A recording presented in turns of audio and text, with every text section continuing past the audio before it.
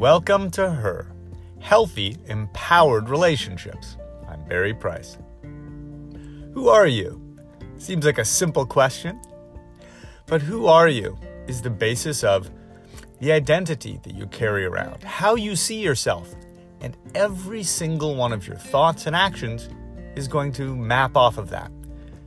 To have a healthy, empowered relationship depends in large part on who you see yourself as. Let me give you an example.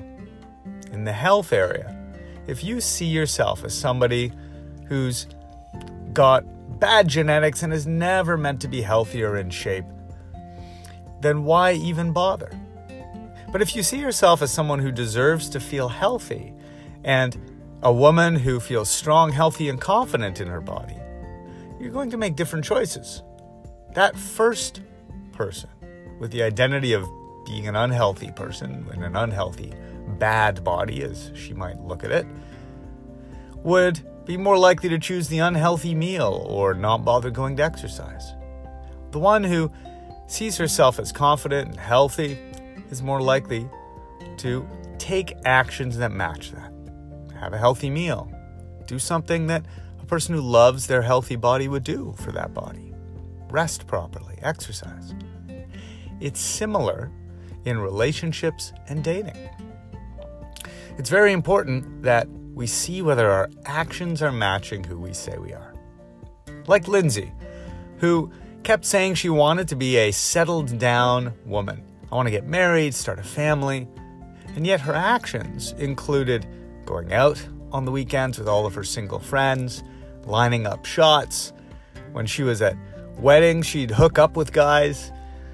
She was living a lifestyle and taking actions that did not in any way, shape, or form reflect an identity of, I'm a settled down woman with a family.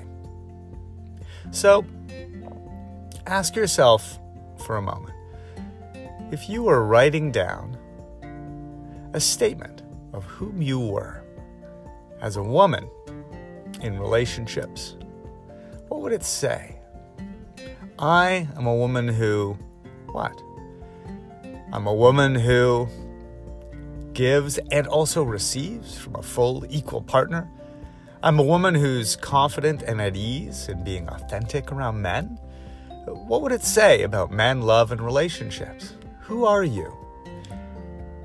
Sometimes when we're in this process of transformation, letting go of old patterns and creating a new, healthier, more empowered relationship, it means creating a new, more empowered, healthier us. So your vision statement for yourself may be just that. It may be a statement that doesn't quite match where you are right now, but it may be what you're working on becoming. It may be you getting to a healthiest, best version of yourself. I am a woman who feels healthy and confident and meets all of her needs around all sorts of people with healthy boundaries. That would be a pretty good vision statement, for example. What's your vision statement for yourself? The vision statement that describes a woman who is healthy and empowered, including around men and relationships. Because once you identify and codify that statement, you can write it down on paper, you can put it on your nightstand, you can put it on your phone, you can repeat it as a mantra or an intention when you go into meditation or movement classes or like yoga. Once you have that vision statement as your North Star, it will guide your thoughts and actions.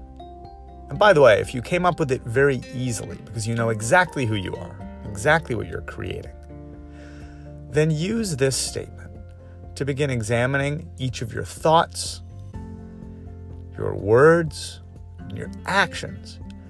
Does everything I say, think, and do really match this woman? Would she say this? Would she think this? Would she do this?